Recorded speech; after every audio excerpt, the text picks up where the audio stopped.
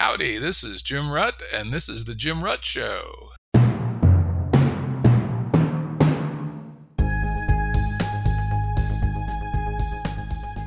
Listeners have asked us to provide pointers to some of the resources we talk about on the show. We now have links to books and articles referenced in recent podcasts that are available on our website. We also offer full transcripts. Go to jimruttshow.com. That's jimruttshow.com. Today's guest is Jeff Gomez, CEO of Starlight Runner Entertainment. This is going to be a special show, Jim, because I'm not nearly as sharp as some of your other guests. But thank you for having me on.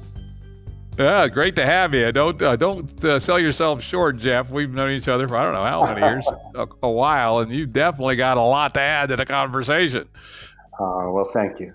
Anyway, Starlight Runner is the world's leading producer of transmedia entertainment franchises and corporate narratives. They have worked with the top studio executives and producers in Hollywood on many of the most successful entertainment brands, extending them across multiple media platforms.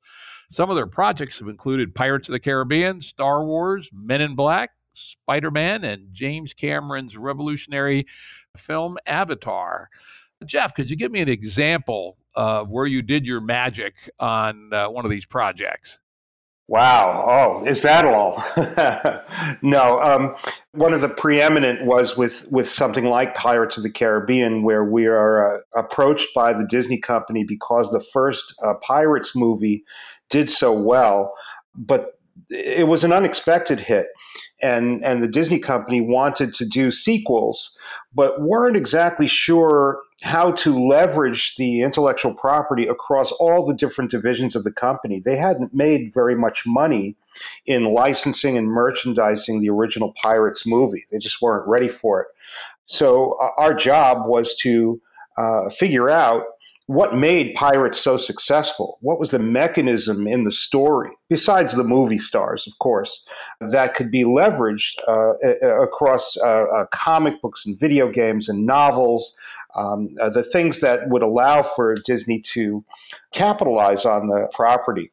And so our magic was really to determine the essence of what made the Pirates universe special and to work with divisions like Imagineering on the theme park ride or their interactive division on the massive multiplayer online game to make sure that the essence of Pirates, what made that movie so much fun, was infused into these different products.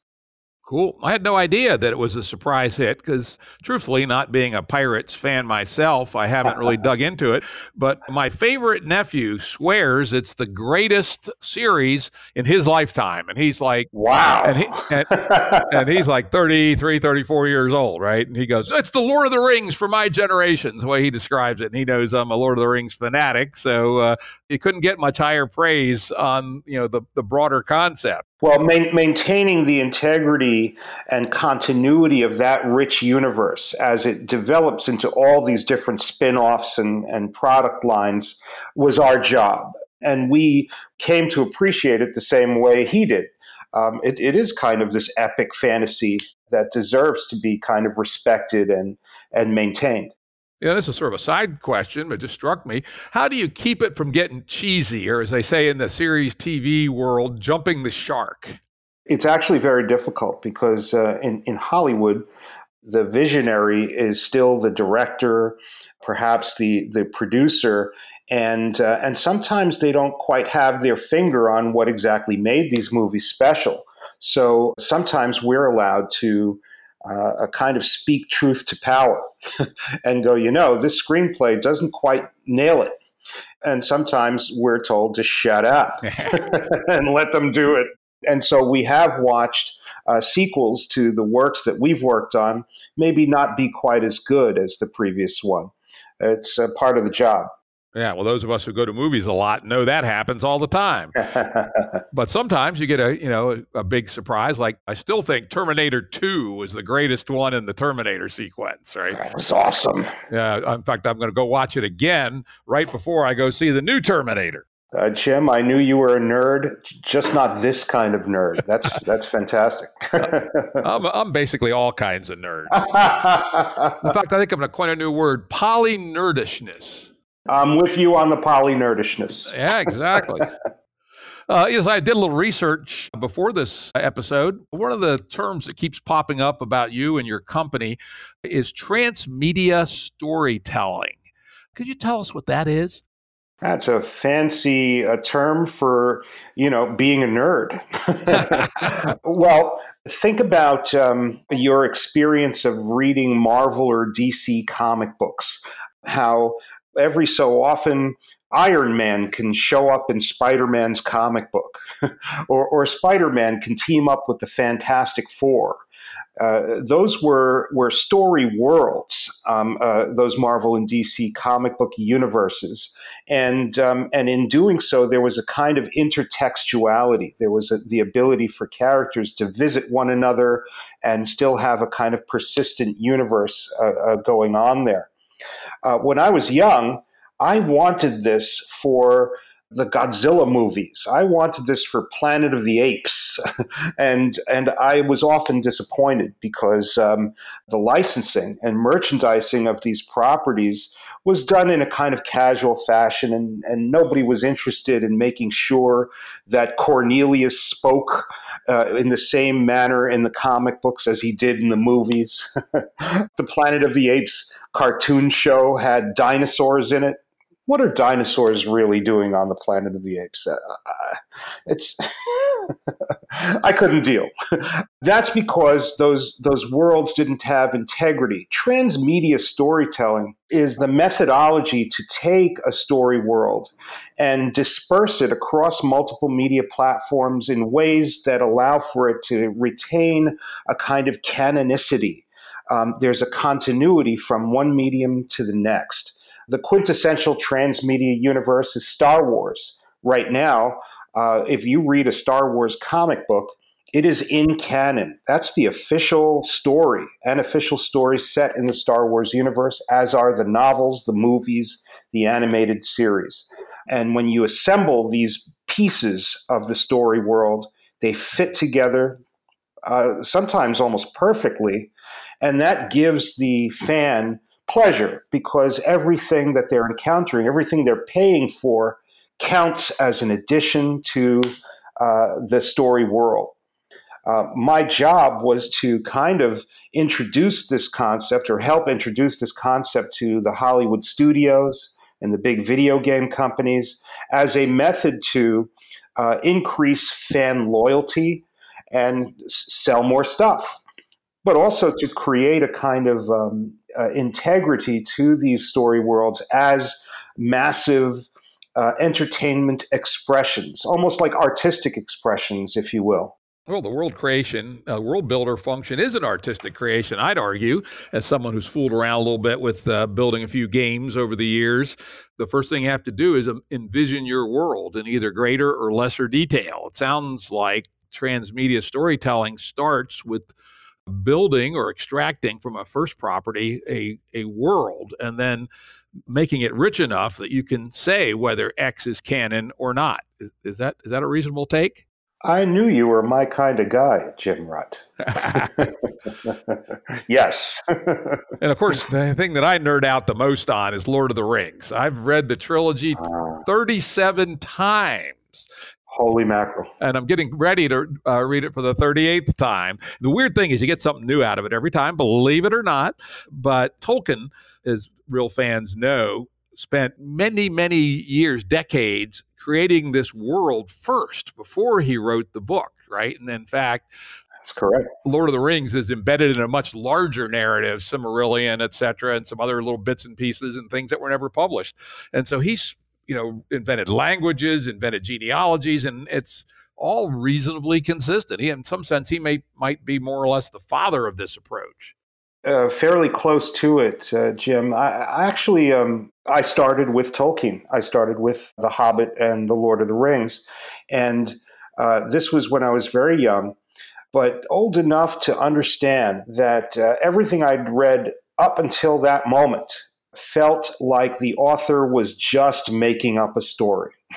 With The Hobbit and Lord of the Rings, the richness of the characters, their histories, their genealogies, their cultures, mixed with this extraordinarily passionate quest narrative that really can touch your heart because of how Frodo and his fellowship suffer and pull so hard to get this job done.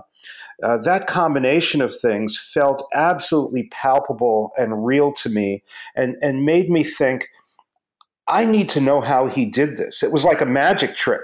How did you convince me that this fantasy world is absolutely real as I'm experiencing it on the page? And that started my own quest to understand the engines of narrative, how story is put together across the world and throughout history. Very interesting. Your narrative seems to be the base on which you have built. Could you define exactly what it is you mean when you say narrative? Narrative, the way we see it at Starlight Runner, is slightly different from story. Story concerns itself with plot and theme and characters and so forth. But narrative, to us, is the foundational structure of story. These are the elements that allow for the story to unfold in any direction, backwards or forwards through time. But it also allows for the communication between the audience and story. You see, I already was kind of getting in touch with the 21st century way back in 1979, 1980. And I came to understand that through the internet and my early dabblings with it, that the audience was going to have a role in narrative structure, that the narrative is going to have to acknowledge the participation of the audience if it's going to survive into the 21st century. So narrative isn't just the structure of story, how story is built. It also takes into consideration the response and the participation of the audience. So narrative is a river that we as audience members are tributaries into. Wow, I love that. I guess some of the examples of that two-wayness, first one I remember, I'm sure there must have been earlier ones, was the whole phenomenon of Trekkies and the conventions of Star Trek fans, et cetera, and how that fed back into the narrative, I expect. Is that a good example of that two-way nature? It is absolutely a great example and a kind of foundational example. I mean, before Star Trek, we bought our Lone Ranger decoder rings. I mean, maybe not me personally. That is even a little bit before my time. We could dress up as the Shadow. But with Star Trek, there was so little of it, right? And we were so in love with it that we began to manufacture content around it and mail it to one another through snail mail. So this is the beginning of fanfic or fan fiction, and ultimately these networks of fans who somehow got in touch with one another, somehow recognized that we were scattered across the United States, began to say, you know what, why don't we kind of gather together to talk about this? And those initial Star Trek conventions in the very early 1970s were the result. And that birthed the first fandom, but also kind of the first truly transmedia effort. Perfect. I still remember how pissed off I was when they canceled Star Trek. I go, what the fuck? The only TV show that's actually worth watching and they cancel it? And of course, because it was the first, there was no Jeff Gomez around in those days. And I'm sure you read some of the Star Trek spin-off novels and stuff. Some of them really sucked, right? But well, yes. But the maintenance of that passion allowed for Star Trek to survive, 6 or 7 very lonely years in the wilderness until Star Wars ignited this fan interest in cosmic space movies. And Star Wars, of course, was the first. But you better believe Paramount Pictures ran into the studio and started shooting a Star Trek movie to bring that back. It wouldn't have done that without the support of the fans. Interesting. Actually, I'm going to just throw one of my little favorite topics in here before I move on to the next topic, which is Star Trek or Star Wars? Which one are you? This is going to touch on some of the things we're going to be talking about. It cannot be underestimated how deeply influential Star Trek was for me.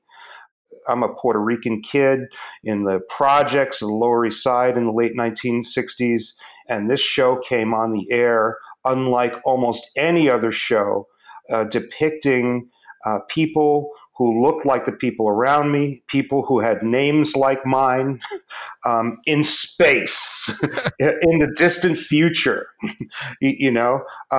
worthy of respect. Even worthy of being a villain if you count Ricardo Montalban as Khan. Absolutely. Formidable villain. And you mix that with concepts like Spock's logic or infinite diversity and infinite combinations, which I think is one of the most wonderful story world philosophies you could ever encounter in all of fiction. That was deeply meaningful to me. The fact that these characters negotiated with their antagonists instead of simply blasting them out of the sky. They did that once in a while too. It really, really helped to set my frame of mind. Star Wars was deeply influential too, but its simplicity and the polarity of the franchise, good and evil, and that sort of thing.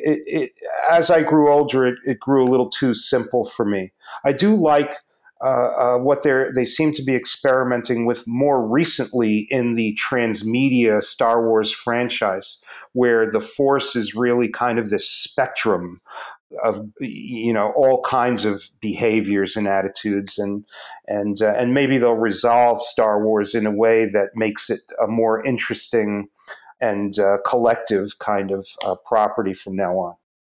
Oh, I love your analysis. I mean, I just tell people I'm a Star Trek guy, right? And I leave it at that. Though I do enjoy the Star Wars movies. I see them all. Though I guess there was that one series with that goofy character, the second trilogy that sucked so bad. I think I did not watch the last of the three, right?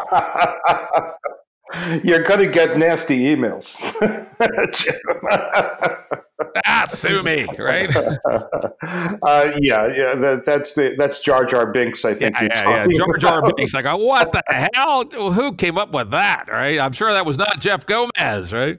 There is a defense of Jar Jar, but I don't know if you want to get into it. I don't quite go there. Another little sidebar. I hadn't really intended to ask this, but I'm going to anyway. Where do you think is a really rich fan fiction community that, let's say, middle-class baby boomers and Gen Xers probably don't even know about? What would you say is a great example of that that's probably outside the view of people like me? There are fascinating collectives of fan fiction. It's unbelievable what some people refer to as boy bands. Bands like One Direction have these ardent fan bases that have written reams and reams, gigabytes of fiction, usually involving homosexual relationships between band members or band members having relationships with fans, very soap operatic, epic storylines involved with these kids, as well as things like K-pop bands and so forth. There's oceans of it. In television, believe it or not, Supernatural, the CW television series, has a colossal amount of fanfic devoted to those two brothers and their adventures. Cool. I had no idea. I almost never watch anything that has advertising in it, so I miss. I try hard to immunize myself against bad memes being stuffed into my head. So I tend to miss things like network TV, and I have to say my musical tastes don't really go towards boy bands or K-pop, but that's interesting. I mean, Hey, that's my job, Jim. That's my job, and I have a TiVo still. a real live brand TiVo. Yep, the latest. Me, I'm a Roku guy, and even when I travel, I carry what I call my traveling Roku in my gadget bag, and I can generally hook up my Roku up with one of my little adapters to the hotel TV, and so I don't have to watch the crapola and deal with their hideous user interface. See, if I did that, I'd never get anything done. Oh, goodness. Another bit of terminology I saw, especially in the more recent materials that I reviewed before the show, is a concept that you guys call collective journey. Could you explain that?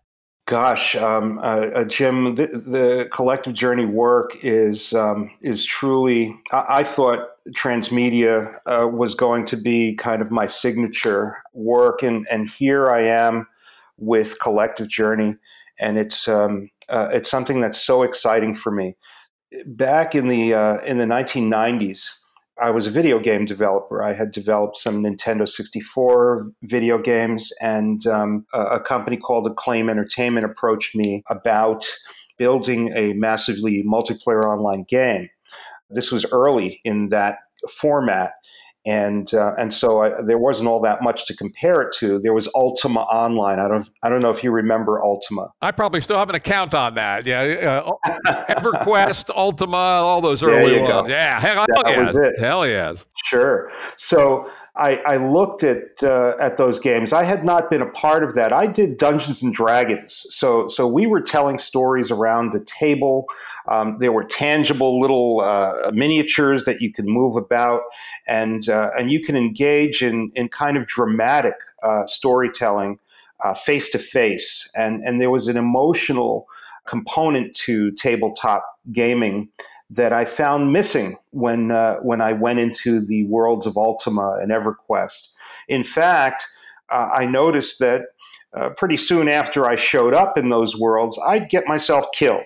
And I noticed that was a fairly pervasive problem. So here you are in a situation where there's an opportunity to tell a massive collective narrative where each participant could somehow count for moving the story of this world along. But what we were stuck with, due to all kinds of limitations, but I think predominantly a limitation of imagination, is the fact that you were basically going to this fantasy world to be a member of the audience. If you didn't get instantly killed, all you're really doing is kind of walking around looking at things and hoping that you can, I don't know, slaughter a monster or something like that every once in a long while, generate some treasure. It just wasn't that satisfying. It was a movie in which we were all extras. And I started to think about what if there were a way for everyone to have a rich story who was in that world, something that was meaningful and had some kind of impact in that world. Well, I suggested this with some documentation to Acclaim Entertainment, and they told me to go away because, of course, to do that would have been to flip the table upside down and start from scratch and create an entirely new format for gaming. They weren't prepared to do that. They just wanted to do their Ultima game. That, by the way, never manifested. After I left, it eventually shut down. But I thought about that for a long time. Then, as the years progress and I began to notice how the internet was giving fans a voice, right? So first in the 90s, if you had some kind of genre property, there was going to be fans to complain about it and fans to adore it and fans to argue over every aspect of it, right? There was the bronze for Buffy the Vampire Slayer, these online message boards and things like that, message boards for Marvel and DC Comics. And that was interesting because I was a part of a comic book company, and we would read those messages and we would adjust the content in our comic books at Valiant Comics. That was really interesting. That was, to me, signified that an individual fan somewhere could voice their opinion and impact the business plan, the creative strategy of an entire company.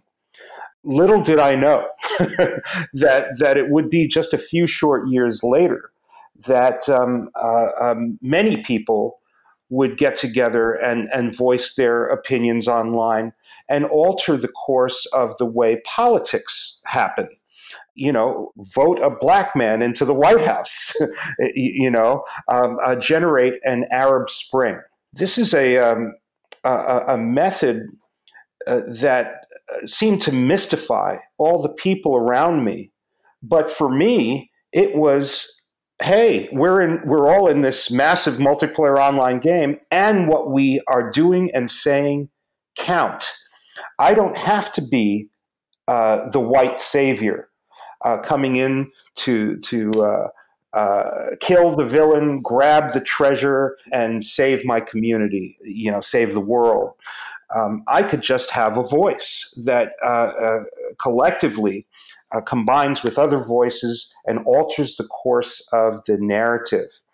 I didn't see a map for this in the Joseph Campbellian hero's journey. Joseph Campbell mapped out this kind of monomyth, the story that all cultures have told themselves from the dawn of time. Back to Gilgamesh, right? I remember it. There you go. Absolutely. I read my Joseph Campbell until I eventually threw it against the wall because he had too much numerology in it. Yeah, well, a little of that. But really, I mean, I have enormous respect for Campbell and his research. And really, it was my quarrel isn't with Joseph Campbell. It was with the kind of co-opting of the hero's journey narrative cycle. Those steps, the call, the refusal of the call, the mentor, the threshold guardian, those standard beats that you see in every Hollywood movie. There was a kind of Hollywoodization of the hero's journey that I progressively got more and more uncomfortable with, especially with the rise of social media and this global network of pervasive communication. Why? Because the hero's journey cycle emerged out of narratives that made their cultures right. Okay, so there was. These are the stories of rightness. Stories are built to teach us, right? From the dawn of time, that's the role of story. And if we adhere to that, that's fine until Hollywood becomes the epicenter of story. Then Hollywood's version of right and wrong, Hollywood's version of the archetypal hero is going to stand and be kind of, distributed to the entire planet.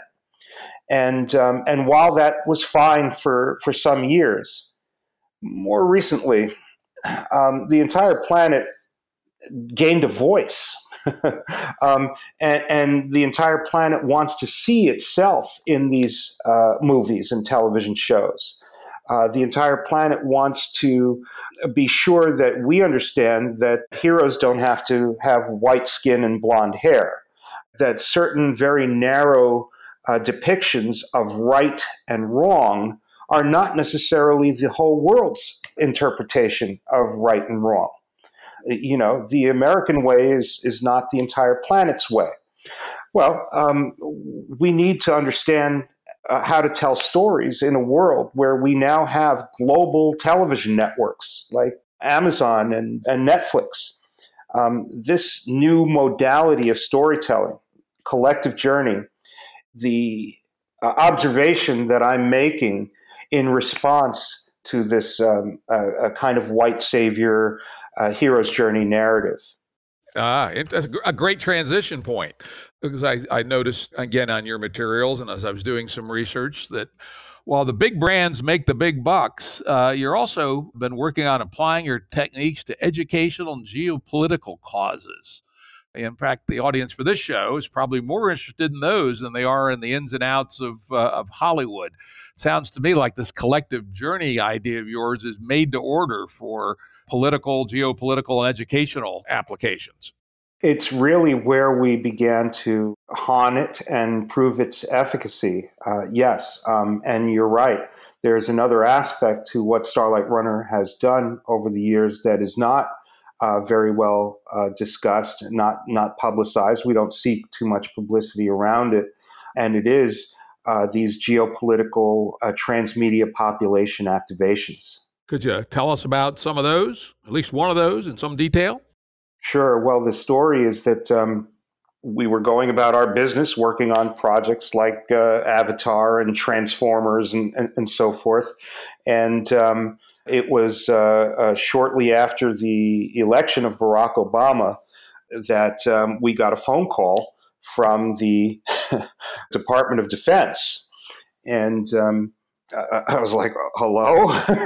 and they said, listen, the new administration is studying various think tank files on asymmetrical warfare. It is a problem that is happening at an unprecedented level at this point, and President Obama wants to wrap it up and extricate ourselves from this kind of situation. We're looking for ways to do that effectively, and we came upon this term transmedia when looking through some materials from the Aspen Institute. I said, well, who mentioned transmedia? Because I certainly wasn't there. And they said, a gentleman named Jordan Greenhall. Okay. A friend of the Jim Rutt Show, I understand. Yeah, Jordan and I go way back, right? And we've been co-conspirators and all kinds of crazy stuff over the years. So now it all ties together. See, it becomes a transmedia story right now. Jordan was in the audience at MIT when I first was talking about the efficacy of participative narrative and transmedia storytelling. And he was fascinated with it and wrote me. And we began this correspondence, and we eventually became tremendous friends. And he kind of helped me to start thinking about applications of transmedia outside of the conventional kind of nerd space. And he was the one who had mentioned it as a possible application in geopolitical situations. Of course, the first instinct for the government about that was to weaponize it, and that's what I was confronted with, which was a very sobering situation. Could you imagine? Here I am playing with transmedia storytelling and creating entertainment with it. And these guys are saying, well, can transmedia be used in the theater of combat? And my response actually, Jim, was that I wasn't particularly interested in pursuing that because in order to weaponize transmedia storytelling, you needed to remove the component that made it transmedia, or special, which was authentic dialogue, transparency. And when you remove that, you get super propaganda. You get multilateral narrative, which could be used to foment chaos and create confusion amongst a population. And that didn't interest me at all. In fact, I'd been observing that methodology in Russia at the time and thought that it was actually kind of frightening. To use story to confuse and antagonize and exhaust an entire nation of people so that you could assert authoritarianism over them. So I said, no, I'm not interested. And I said, however, I do believe that you can use authentic transmedia storytelling to get people to organize themselves better and to pursue progressive, positive issues in a way that could generate significant positive results. And they said, well, we'll pay you a lot less. But let's look into that, shall we? And we did an experiment in Afghanistan that resulted in tapping into these towns in Afghanistan, tapping into an ancient mythic kind of tradition where if a stranger crosses into the town, they're protected no matter what. Collectively, the whole town has to get together and stand up for that person. So that person is safe so long as they're in the town. And that actually saved some soldiers' lives in Afghanistan.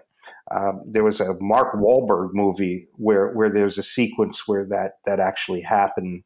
It was a depiction of an actual event.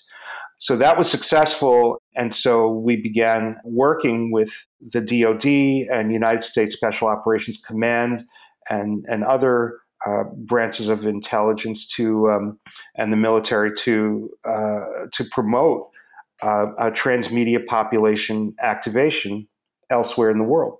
Interesting. I'm going to come back to this and talk about Jordan and some of the things he and I worked on, et cetera. But I'm going to pick up on a line you just said about seeing what was going on in Russia. You're a good guy, but, what about bad guys using these same techniques? How would you suggest that people become aware that these techniques exist and can be used for evil? And how do we detect them and how do we fight against them? That's been really one of my major concerns over the past a few years, because I'm extremely concerned about the fact that techniques that were once used to generate joy and to foment a community, fan communities, and things like that, in some ways have been corrupted and turned into scenarios that are promoting extremism, internal conflict, strife, dividing and conquering entire peoples. And I think it's vital that we recognize this. What we have to look for, essentially, is inauthentic communication. That's the bottom line. If story is coming at us in a fast and furious way from a single source, and those stories have traits like the fact that they can contradict themselves, sometimes between morning, noon, and night, or they are divisive, if they're deeply negative, if they're attacking, if they're laying claim to our darker impulses, then we would know that there is an inauthenticity behind their application.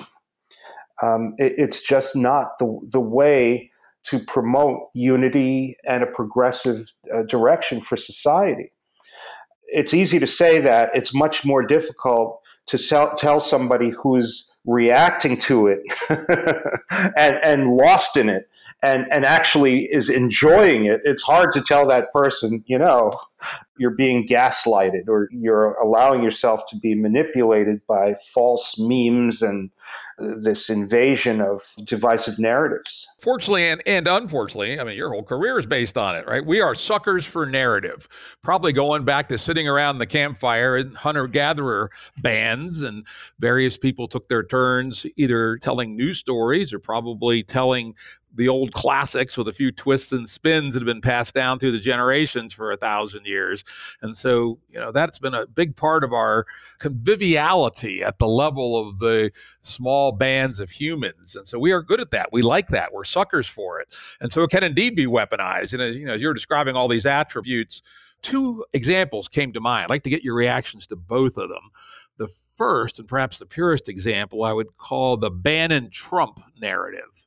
You talk to me about that a little bit. Well, it's chaos is a ladder. In the 1990s, a gentleman named Vladislav Surkov, a Russian agent, a guy who was kind of a failed science fiction author who was in the advertising industry. He visited Paris, France, and was struck by an avant-garde art movement that was going on at the time. Essentially, you entered into the gallery, and the gallery was jammed with all kinds of pieces of communication, videos, signs, neon lights, and things like that, and was all flickering at you, and it was bombarding you with very provocative imagery, sometimes very enraging imagery. There was racist material in there. It essentially was there to kind of discombobulate you and get you upset and kind of keep you on edge all the way through until by the time you were done with the exhibit, you came out exhausted and kind of almost unmoored from reality. He thought that was fascinating, and he went back to the Russian Kremlin and said, we can use this. We are in a situation where glasnost is failing, where the Russian economy is on the verge of collapse, where the people are extremely restless, and where Vladimir Putin is not firmly gripping onto power. If we use these techniques, we can kind of freak out our own citizenry and then assert an overriding theme, that of management, that of the fact that we're going to take care of things. And Jim, here was the pattern. See if you recognize it. These narratives began to be communicated across Russian media. And of course, because there is such a grasp on Russian media by the Russian government, it was a little easier even than here. But these kind of strange, contradictory narratives began to be dispersed across Russia. And at first, they seemed obviously fake. It seemed to the average Russian person that the Kremlin were a bunch of clowns, that they were behaving in bizarre and silly ways. Then Surkov hired groups or fomented anti-Muslim groups to be on the rise, neo-fascists and things like that, sometimes in ways that actually allowed for them to clash in the streets until the Russian police forces descended on them and brought them under control. This seemed bizarre and frightening to the Russian people. Then the attitudes about the levels of freedom or restrictions, can we practice Orthodox Christianity or can we not? All of these crazy, contradictory stories were bombarding the Russian people. So, at first they laughed, but then they got angry, and then they got exhausted. And then within 5 or 6 years, they said, you know what? We give up. just manage it. Just take care of it. We're withdrawing from this conversation. And Putin firmed his grasp. The oligarchical network settled into power, and Steve Bannon was studying every step of this. He was a student, in essence, of Surkov.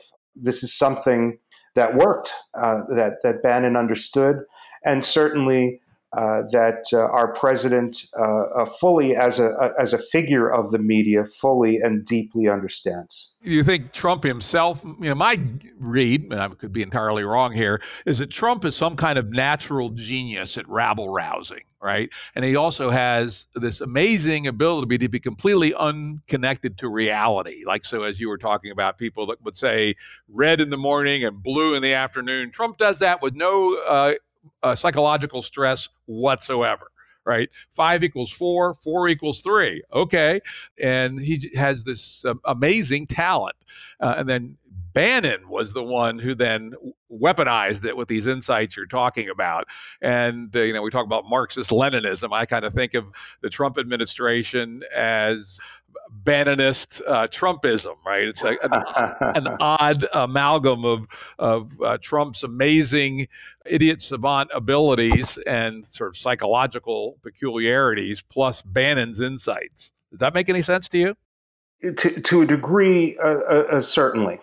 However, you have to believe that there is some kind of roadmap being followed by the president himself.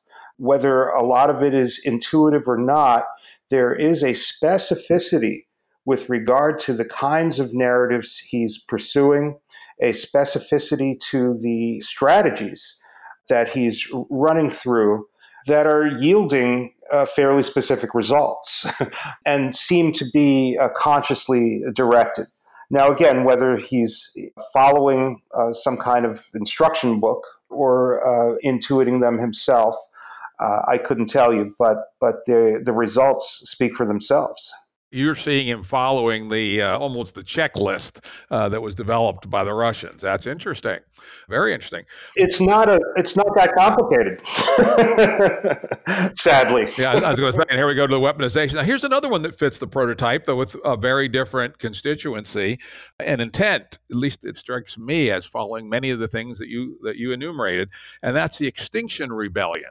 Yes, fascinating. That's an example of a spontaneous, self-organized social system, right? It's transnational, which I think is fascinating. A lot of the ones that we followed thus far have remained national around the world. And it's interesting that it coalesced around a young girl, a teenage girl who found a very simple and direct way of telling that story. It seems to be building momentum based on the power of narrative, how easy it is to pick up on, and of course, how easy it is for people in this day and age to participate in these kind of rivers of narrative, these kind of collective journeys. Yeah, and of course they also, they're pressing the piano keys for darkness very heavily, right? And saying a lot of things that aren't true that spin people up in terms of, the world's going to end in 12 years, blah, blah, right? And there's no nuance to the story at all. It's very pruned down to be easy to digest, press all the negative buttons one can imagine, etc. Well, I think one can account for the role of Malcolm X as opposed to Martin Luther King.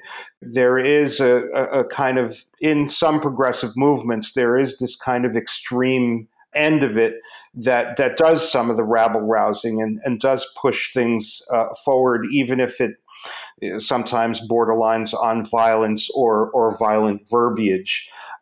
So, we allow for some of that. But yes, there's been more of this kind of extreme rhetoric around the world, which concerns me when it comes to the rise in this kind of hyper-nationalism and authoritarianism. Extinction Rebellion, just an example of someone who's taken the template and adapted it to a different domain, and for at least partially a good purpose, right? I mean, we do have to deal with climate, though. Yes. Most of their prescriptions are non-realistic. They terrify people. There's a lot of psychological research indicates that paralyzing people with fear is not the way to get people to take action. It's not. And so, they've essentially taken the Russian playbook and adapted it to another domain, and may well be doing more harm than good. It's hard to tell. Well, I'm looking forward to a time where the world changes its relationship with rhetoric, because right now there's a little too much of this extreme application.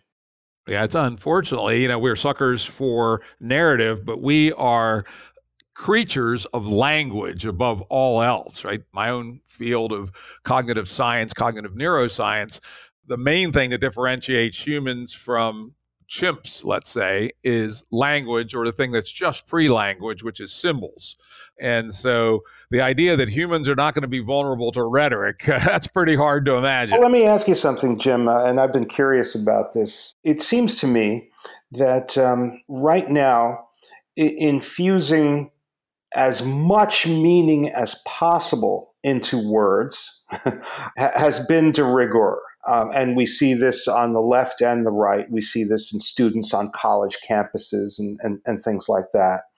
I've wondered whether it would pay for us to explore diffusing language altogether and placing more distance between ourselves and words and recognizing words as just that, things that have potentially no power at all, so that we can get back to a level of decorum that could allow for a more even-keeled debate, or the ability not to be so wounded and damaged by a rhetoric. I get scared sometimes because if mythology is taught in school and the students tell the professor, I'm going to report you because you just talked about a myth where gods are raping each other and so forth, we could start to lose our grip on understanding human nature and literature and the arts and things like that.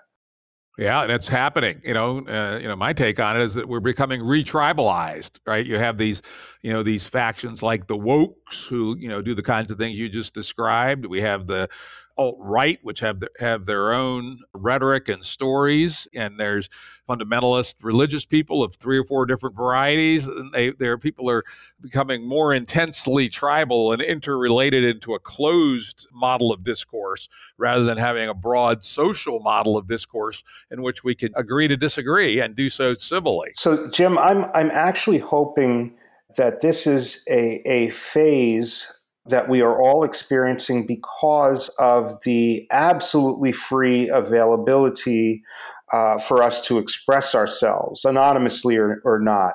Remember where I came from? I came from fandom. Star Wars fans hated Star Trek fans. Absolutely. And in sports fandom, there are these terrific rivalries, and you can see fights and even riots take place because fans are on the sides of different sports teams. The reason those things could happen the way they happened was because the fans were allowed essentially to network. They were put in direct contact with each other. And so we're given forums to kind of advocate for their tribes, right? Now, the entire planet has been given the opportunity to do that. And so we are factionalizing. We are tribalizing across all these different subjects and so forth. The reason I have some optimism, Jim, is because there are children who are now growing up within this who are a bit more chill because they've always had a voice. I'm talking about Gen Z. I'm talking about kids 18 and under, roughly, maybe 1920. They've grown up with the free and clear ability to just be on the internet. Yes, there's internet bullying and things like that, but generally they're freely expressing themselves and don't seem to have this level of avarice and selfishness and tribalism amongst them. At least what we're observing, and we that's part of my job is to watch these things. So I'm hoping that as these young people come into prominence and start to help run the world, that we'll all get a little more chill. Though interestingly, you listen to people like Jonathan Haidt and some of the others who have been talking about what's going on college campuses. The reports back seem to be that actually it's getting worse on college campuses, that this woke phenomena is just completely out of control, and the examples that you gave, and that if anything, this tribalization is at least on college campuses. I can't say less for the non-college people, which of course people need to remember is 2/3 of the country, but at least on college campuses, this pressure cooker of tribalization, not just the wokes, but also the anti-wokes are also binding together with, becoming more and more inflammatory, et cetera. So I'm not sure that what we're seeing in the 18 to 21-year-old crew actually bears that out. Your point is well taken. I do think that there's a lot of steam being let off in perhaps the wrong direction because young people feel that they are not able to assert as best they can some national direction, determine the outcomes of major elections and so forth. And so the small pond becomes the place where they are expressing their anxieties. But I also think that the generation gap is pretty much the largest one that we have ever seen in the history of humanity. So these kids are communicating with one another and superpositioning themselves on the internet in all of these interesting and complex ways. And their professors, who may be 10 or 20 years older than them, don't have access to any of that and have very little understanding for what amounts to an entirely different way of being with its own language, with its own cultures. And this is creating a friction in and of itself. This isn't, some hippie slang from the 1960s. This is an entirely different way of being. And young people aren't being taught, they're not being taught media literacy in school. So they're having a difficult time reaching across these divides to make connections with older people. And professors and other authority figures in the room are not attempting too much to figure out why these kids think, believe, and behave this way. They're just judging them. And that creates more friction. And of course, probably, the nature of essentially the fractal ability to organize at every level from the micro to the macro makes this much more confusing for the older folks. Back in my day, say, in the 60s, we basically had three factions: the jocks, the hippies, and the collegiates, right? It wasn't that hard to figure out which of the three you were in, and maybe they were halfway in between. I was probably halfway between the hippies and the collegiates, right? But, it's basically three big boxes. Today, there's a zillion levels at which people identify and organize, and it's multidimensional, intersectional, etc. So it's a much more difficult cognitive map for us poor old fogies to try to figure out. I'm going to call you on the Star Trek. and what I want you to think about. Okay. Because it's easy to say, these kids today. But think about infinite diversity in infinite combinations. In some ways, that's happening right now. And if we step back far enough and look at the expression and look at their ways of communicating and look at the fact that they are enjoying being somewhere on various spectra or spectrums, that's beautiful in a way. I like the fact that a child can walk into a school and say, "I'm a they." It's upsetting when they get angry with you for forgetting that they're a they, or what have you. But isn't that fascinating? That we have become like the United Federation of Planets, just on planet Earth. Yeah. And allowing for that, I can tell you both firsthand and through close observation, particularly of this Gen Z cohort, that aspect allows for liberation. That aspect has helped them to reduce the kinds of anxieties those of us, particularly those of us who were different in some way, never got to experience in previous generations. So there is something wonderful about what's going on today. Yeah, and I want to make clear, I was not hacking on the kids today. I was actually trying to make the distinction that the older folks looking back at this fractal world where everybody has a different way of positioning themselves in many dimensions is inherently a difficult gap to transcend. Not to say that, frankly, I'm with you. I think probably these more dimensions of freedom will end up good. Mm-hmm. Though I suppose the one question mark I might put on it is, will we lose any sense of social coherence? And will our society be strong enough to persevere against challengers who are more coherent than us? Wow, that's fascinating. I'm a little bit optimistic. I'm from New York, but I'm optimistic. We're going to get through this transition. This transition is bigger than the advent of radio or television or any broadcast medium. When we were all sitting in front of something and watching or listening to it, there were a very small number of people who were establishing our reality for us. And there wasn't much choice in terms of how we responded to that reality. Maybe a small percentage of us rebelled against it. Another small percentage of us kind of super took advantage of it and became people who took advantage of the system. But by and large, there was this age of broadcast that lasted for 150, 180 years with the advent of mass media. Now, the printing press and so forth.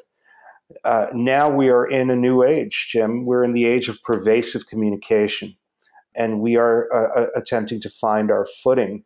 And when everyone's a broadcaster, things are going to get messed up and things are going to get confusing.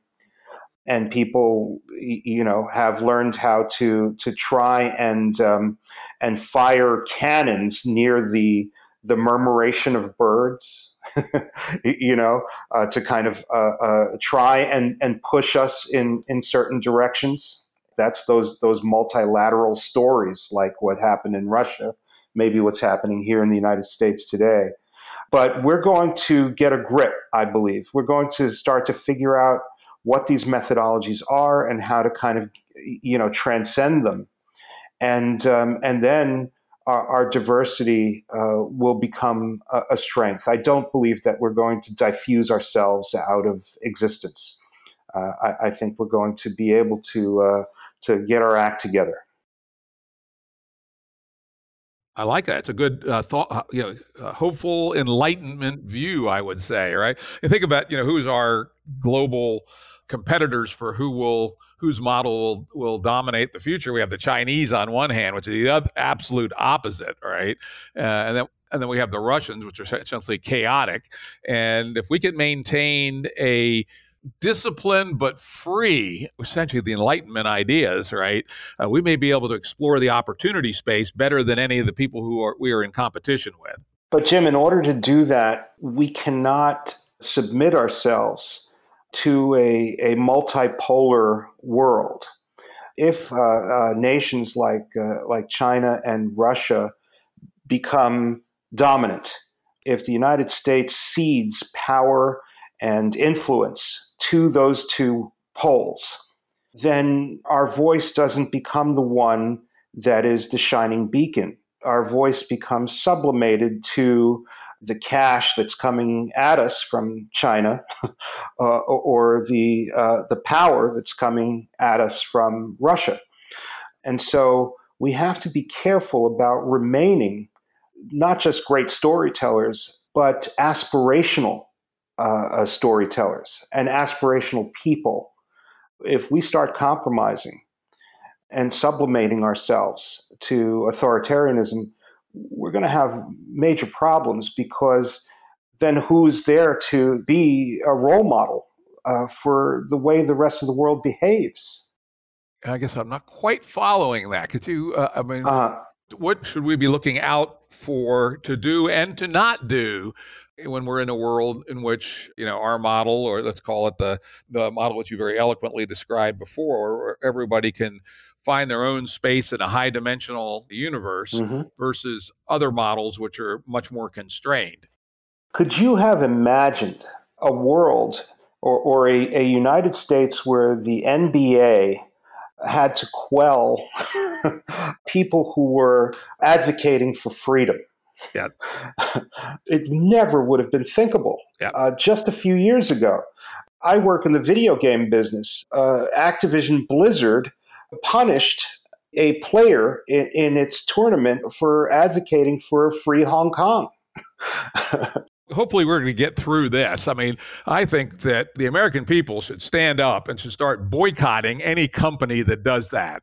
I know those companies are very tempted to not antagonize that, billion-person market in China, but that's a long way off before they'll make any money there. They can lose their ass right now if all decent Americans would say, we're going to boycott anybody who plays that game, who tries to suppress free speech in response to complaints from the Chinese. I'd like to see a mass movement start where we just do not accept that from our American companies. Wouldn't it be wonderful if that movement didn't have to start because our leaders said that is unacceptable?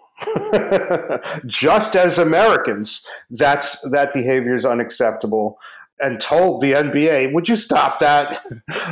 and so forth. Or for example, the fact that so much of the real estate in my city is now owned by factions outside of this country, and their influence, their demands, some of which are unlawful, some of which are not in the interest of my city, but have to be acceded to because they own huge numbers of blocks of real estate in my city. That's an insidious, incursion into our integrity. Absolutely. And fortunately, real estate's a good one, right? Because they can't take it with them, right? They act like a bunch of assholes. We say, go back where you came from. We're taking your real estate, you clowns, right? That's something that people could do should they get themselves sufficiently well organized. So it never bothers me when people say, oh, yeah, the Chinese are buying up this or that. Well, they get too obnoxious, we'll kick them the hell out and just take it back. Right.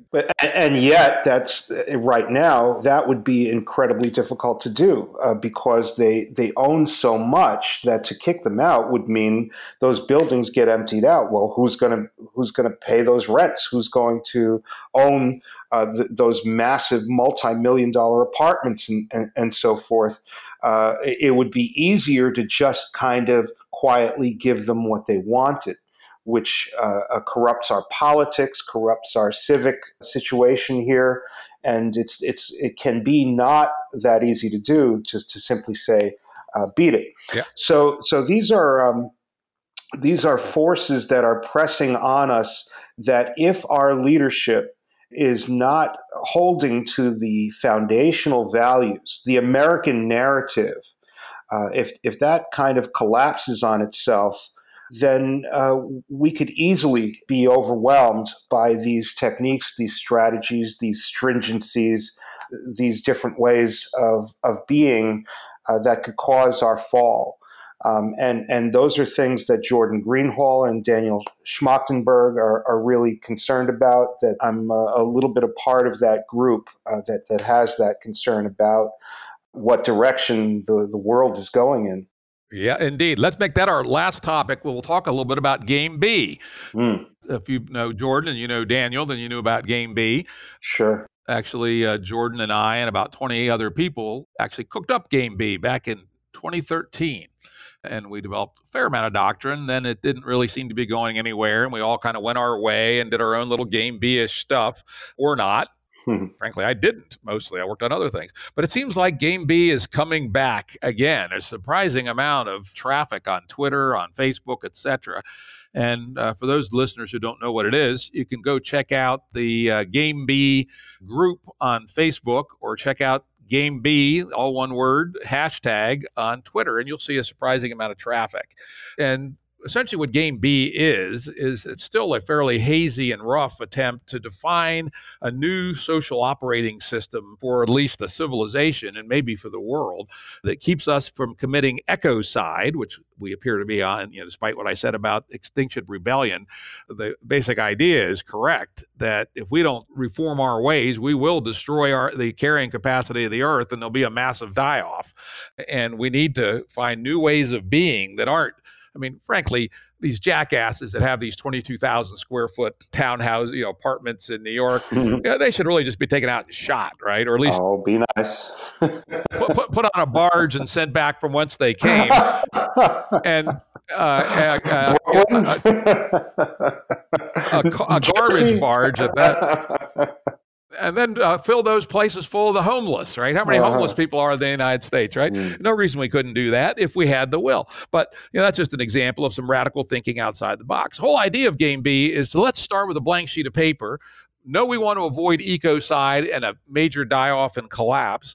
And essentially, we want to create the operating system, the values, the way we react with each other, the ethos, to make a truly better world. In fact, the original Game B, we had a concept of, what do we say when we want the Game B world? It's basically to create a society, this is, I think, very simple but powerful, that we would be happy to live in ourselves, truly happy, right, and proud to leave to our children. I don't think we can say either of those things about our current world. At least most people can't. And so we start with that. At this stage, it's still preliminary, but it struck me when I was doing my research that you build imaginary worlds. Yes. At some level, that's your superpower. Game B is in its own struggling, early, partial kind of way, trying to think about what a new world would look like. Of course, we have the constraint in the Game B space that we're operating in the real world, right? Yes. When you're developing an imaginary world for a movie, you have a lot more degrees of freedom. But let's jam a bit. What are some things that people should be thinking about when we're designing? Designing is too strong a word because it has that utopian flavor, just follow these directions. We know that's not the way it's going to be. It's going to unfold organically in a network basis, partially and experimentally and evolutionarily. What advice would you give to the Game B world from your experience in narrative around the collective journey and even transmedia might be useful as this community of people tries to invent the future, a better future than the road we're on otherwise? I certainly think Game B is fascinating. Some of it floats a little above my head at moments, and the story sometimes is not quite well told because you have all of these extremely brilliant people talking to each other about it, and the ability to enroll people who may not quite be as brilliant, but still could have power and influence, that hasn't quite gotten there. So the story needs to be told a little better to start with in order for greater influence and success to be achieved.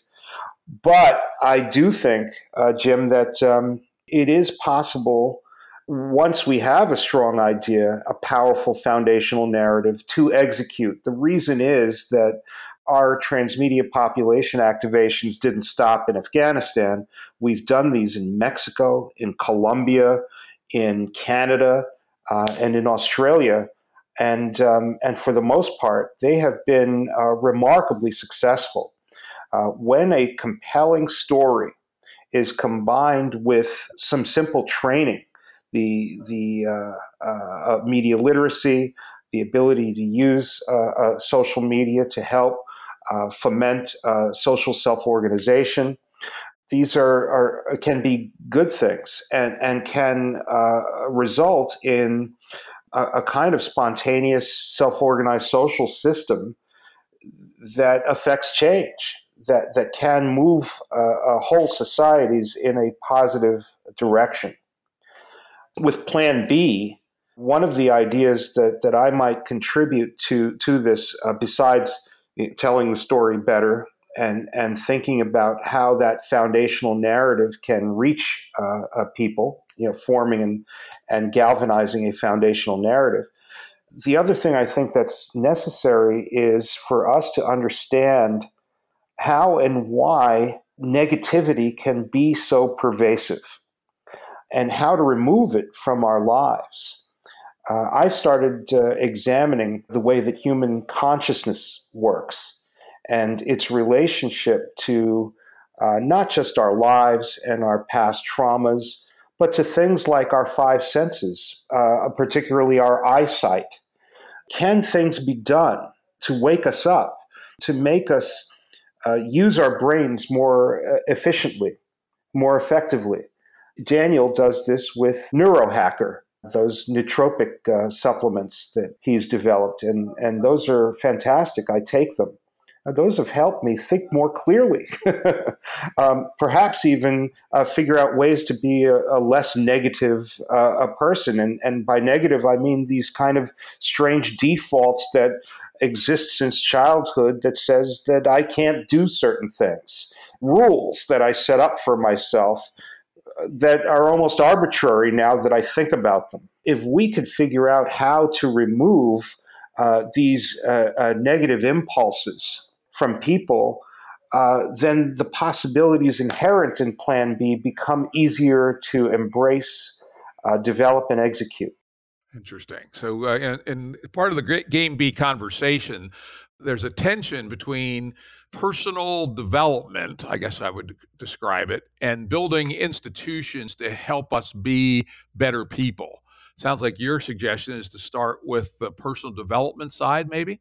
I think that's the easier of the two because personal development, it's easier for me because I am the poster child for how story can take someone from the Lower East Side, poverty, the projects, and despite my last name, achieve, a fair modicum of success and live a life that I could have only dreamt about. I couldn't even have dreamed these experiences that I'm having right now. And that is because of story. And the impact of story. Maybe a little bit of love here and there, but mostly story. And let's also be honest, both of us, had interesting and successful careers. Let's also not disregard the fact that we've also had a lot of luck. Maybe you, Jim Rutz. I had to fight tooth and nail for anything. All I ever heard was no. And it was a kind of fierce determination, a kind of street fighter mentality that caused me to figure out things. Yeah, luck comes into play, but you make that luck because I fought against myself. I'm shy. I had OCD. All I wanted to do was rock back and forth in my bedroom. So it was a real fight, a grappling with myself to push myself into these social situations that resulted in the luck of meeting certain people or the opportunities that happen to come along. So, I try to teach young people about how luck, don't think about luck because you've got to, there's a lot of work to be done in order for luck to come into play. I say the same thing. If you push against the world hard, your share of luck will probably come your way, plus or minus a little bit. But the other part of it is you have to be prepared and fearless and courageous and go with it, right? I still think about the amazing bit of luck I had when I was 26 or 27, but it involved quitting my job, my wife and I both quitting our good jobs, moving to Boston and starting a company with some guy with a story, right? And most people thought we were nuts, and we did it, and it was successful, and that changed the complete trajectory of our lives. Oh, that's fantastic. Because the luck was meeting this guy at the right time in the right place, but the other part of it was being decisive and courageous and willing to follow that opportunity. That's right. That's right. Any final thoughts for the Game B folks as they continue to work together as a ill-defined cloud of people to try to define this future? An aspect of Game B that I've heard about seems to center on erecting new social media platforms and other kinds of communication tools and things like that. And I've been more someone to want to leverage the platforms at hand. When Starlight Runner goes to these movie studios or video game companies and so forth, the first thing that we ask them is, what do you have access to? For the Walt Disney Company, it's everything, already. So that's the palette from which we do our work. So I would rather Game B be implemented across established multiple media platforms than take the time, effort, and massive cost to invent the so-called trust platform or some other kind of interface or software that could make this thing work. I think a lot of the people of the world want it to be better, and will respond if the story is well told. I agree with you. Truthfully, we tried to build our own platform back in 2013. And as you would have predicted, it was a whole lot of work and didn't get any traction. Much easier to tell a better story across the platforms that exist. The other part that I push heavily is my doctrine of weak links and strong links. And that is that no matter what platform you're on, most relationships in the online world are inherently weak links. You know, the people that I know only through the internet are generally not people I would, ask to help me out if I got into a jam, or as I like to say, a friend is someone that will help you move. A real friend is somebody that will help you move a body, right? And I doubt you make too many real friends on the internet. So I keep pushing, and I think it's being accepted in the Game B world, that we need to build a tapestry that uses the inexpensive, wide-ranging weak links to meet people, but then to damn sure make sure that when we can, get together face-to-face, and also to build a real face-to-face community where we live. Because, as apes with clothes, we really are all about, being with other humans. Conviviality is the word I think that's starting to be used in Game B to describe the fact that what really rings our bell is being with our friends, our family, having food and drink and singing songs and clapping each other on the back and telling jokes and those kinds of things. And I certainly hope that as Game B moves forward, it won't forget the real face-to-face human stuff and overemphasize the network stuff. I'll agree with you, Jim.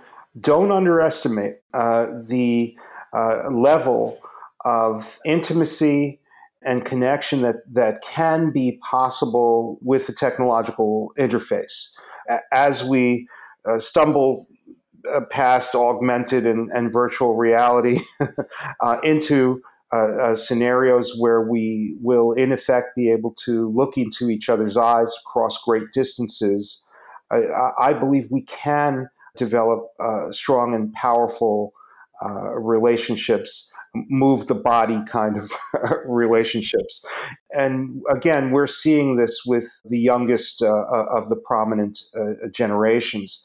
And if and when that's possible, it will be possible to activate very large numbers of them through a passionate storytelling and passionate requests for assistance, so that while you're seeing these massive movements coalesce and form, and in some cases push things past the tipping point to change, you'll be able to see them do this through work largely online that can bring us closer to the realization of Plan B.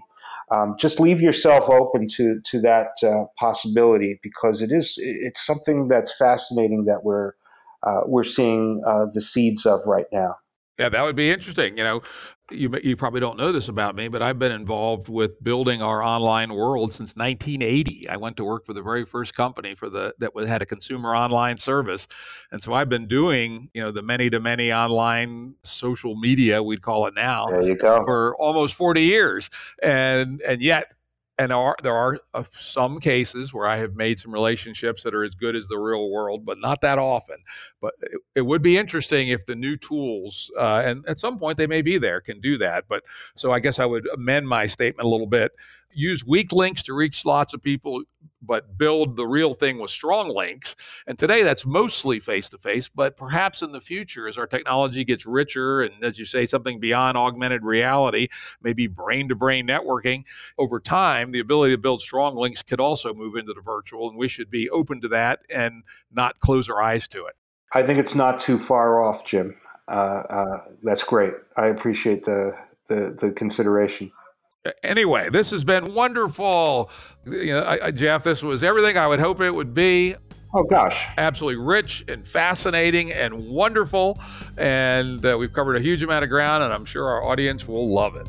I look forward to their feedback. They can connect with me through LinkedIn, Jeff Gomez, through Twitter, @Jeff_Gomez. Remember the underscore because the other Jeff Gomez is completely pissed at me. And Facebook, it's Facebook/Transmedia, but you'll find me if you type in Jeff Gomez. Great. Well, on that note, I'm going to sign off, and production services and audio editing by Jared Janes Consulting. Music by Tom Muller at modernspacemusic.com.